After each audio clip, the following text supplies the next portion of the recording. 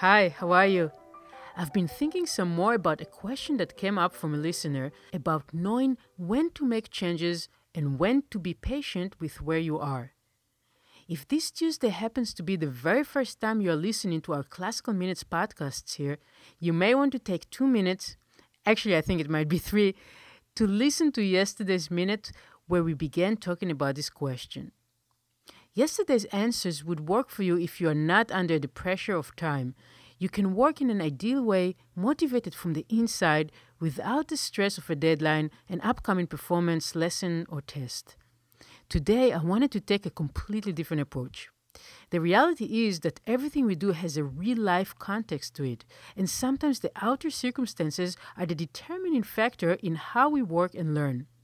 Sometimes the pressures even come from the inside. I personally know people who always need to achieve major results and fast. You can try something I call massive musical action. You want to find out now if something is working for you? Take a day off, or maybe use one of your weekend days to do nothing other than solve the one problem that you are focusing on.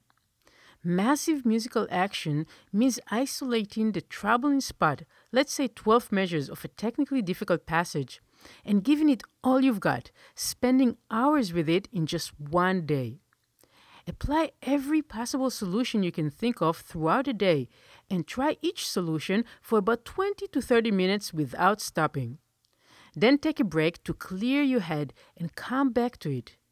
Do this for several concentrated hours throughout the day, and this massive action will definitely teach you something about what are the best practice tools to pursue for that particular problem. By the way, if you need inspiration for this kind of work, you can pick up the wonderful biography of the great Russian pianist Sviatoslav Richter, titled Richter Notebooks and Conversations. When getting ready for lessons with his teacher Neuhaus, he used to repeat short, difficult passages exactly 100 times to get them ready quickly. Richter was a master of massive musical action. After all, he did learn a work such as Prokofiev's 7th Piano Sonata for performance in just 4 days.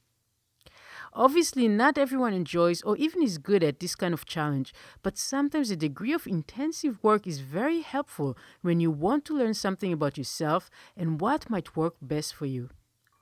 I'm pianist Yael Weiss from classicalminutes.com.